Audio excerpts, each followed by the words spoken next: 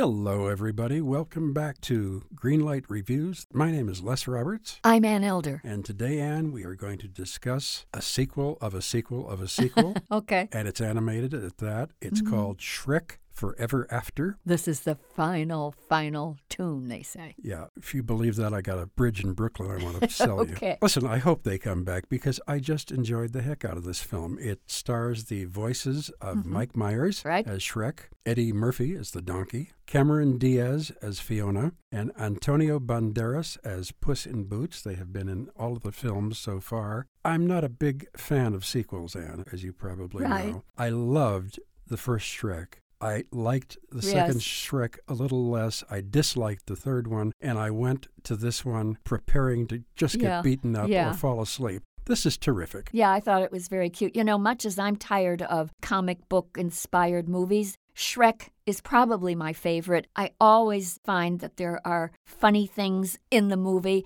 and I don't think that Shrek just is for children. I think that they throw in enough grown-up jokes so that they can keep everyone amused. Oh, absolutely, especially the music that they played. Yeah. There is a scene where he stumbles onto this very run-down-looking village, and in the background they played the dueling banjos music from Deliverance. Right. And I just howled. Whatever else they were going to do, I was already laughing. Well, many good musical jokes. You've Got a Friend, of course, is sung by Shrek to Donkey at one point, and the donkey just stares at him because the rendition is so awful. And then he just turns on his heel and runs baying into the forest, shrieking in horror, I might add, at the musical sounds of Shrek. What I liked about this movie is mainly the fact that the Shrek writers, Josh Clausen and Darren Lemke, provided kind of a layered story this time around. You know, you can like the movie on just the fun of it, on its simplest level. Sure. And then if you start to take it apart, you can see that there are a lot of themes going on here, and that's what I really like. There's Shrek, who's dissatisfied with his lot in life. He's now married. He's got those 3 children that he's raising, the triplets. People drive by because he's something of a local celebrity. He doesn't have any privacy. He doesn't have any fun anymore. And he sort of wants to go back to be that old slacker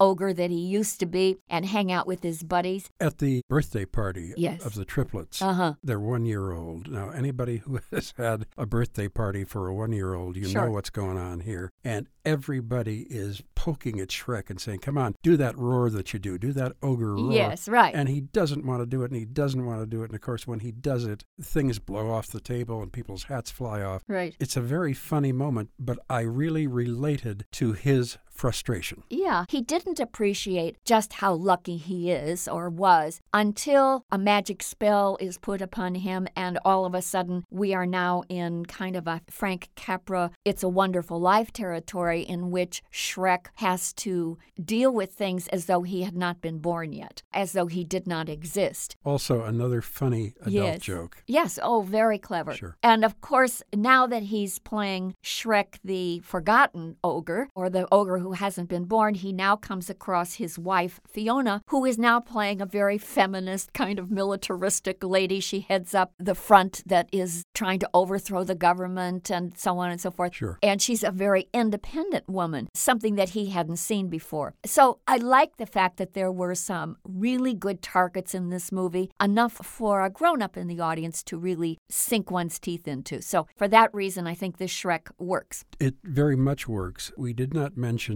the villain of the piece. It's Rumpelstiltskin. Rumpelstiltskin continues to be a real rat here, and he is voiced by an actor named Walt Dohrn.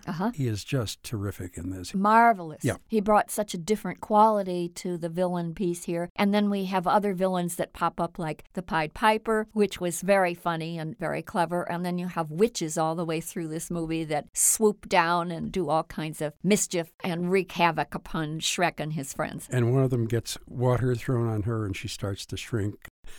You know, that's why I think this movie really worked, because of the layered story. And I also like the fact that they take an old fairy tale concept, which is in order to break the spell, Fiona has to kiss Shrek. Right. But she has to kiss him, not just a simple peck on the cheek, but she has to do it with love. That message is a very sweet one, because the kisses don't work in order to break the spell until she finally plants one on him out of gratitude, appreciation, and because because she has learned to love him. And that's a very sweet and solid message for kids to see, and not so bad for adults either. It's very romantic between the two of them, and Cameron Diaz, I thought her voice is terrific as Fiona. As a matter of fact, I think this is the best role that she's had in a film for several years. Well, you know, they build this alternate universe in the current Shrek, but I'll tell you who really works in any universe, and that's Puss in Boots and Donkey. That's Eddie Murphy and the great Antonio Banderas. Boy, are they funny, and I suspect that if this is the last time we see Shrek, it will not be the last time we see those two crazy, eccentric, and very funny characters. I certainly hope so. Being a cat lover, Anne, as you are, I was really so tickled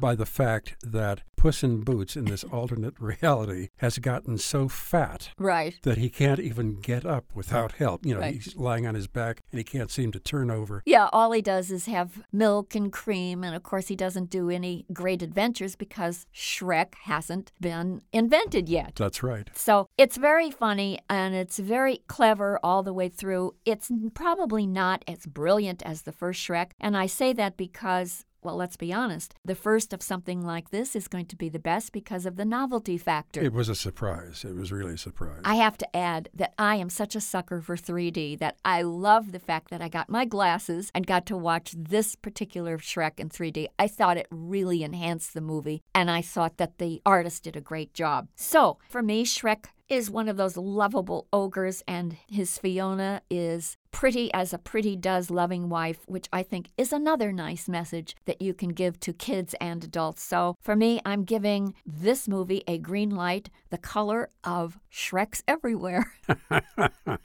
Well, how can you not give a green light to a movie in which the leading man is green? That's right. So I'm giving it a green light also, not just because of Shrek's greenness, but because I truly, down deep, enjoyed this film. I laughed. I even choked up a little bit at some of the spots. Well, that's because your Cracker Jack went down the wrong side of your throat. That's right. I tried not to cough. Okay, 2 green lights from Ann Elder and myself for Shrek Forever After. It stars Mike Myers, Eddie Murphy, Cameron Diaz, Antonio Banderas, and Walt Dorn. Both of us recommend this to everyone. Well, we'll come back with another film very, very shortly. We see a lot of films and we have a lot of things to talk about, so I hope you'll listen to us again very, very soon. Until that time, my name is Les Roberts. I'm Ann Elder. And Greenlight Reviews hopes that you all are going to love movies as much as we do. In a world infatuated with comic fandom comes a show to help us remember the talents that have inspired us. Whoa, cut. Oh, come on. It wasn't that bad. It's a bit dramatic. Let's just tell them about the show, guys. We are the Canned Air Podcast. Join us weekly for a comedic trip through pop culture. We also welcome some cool comic creators, as well as some of the voice and screen actors that helped shape your childhood. Find us on cannedairpodcast.com and on the Evergreen Podcast Network.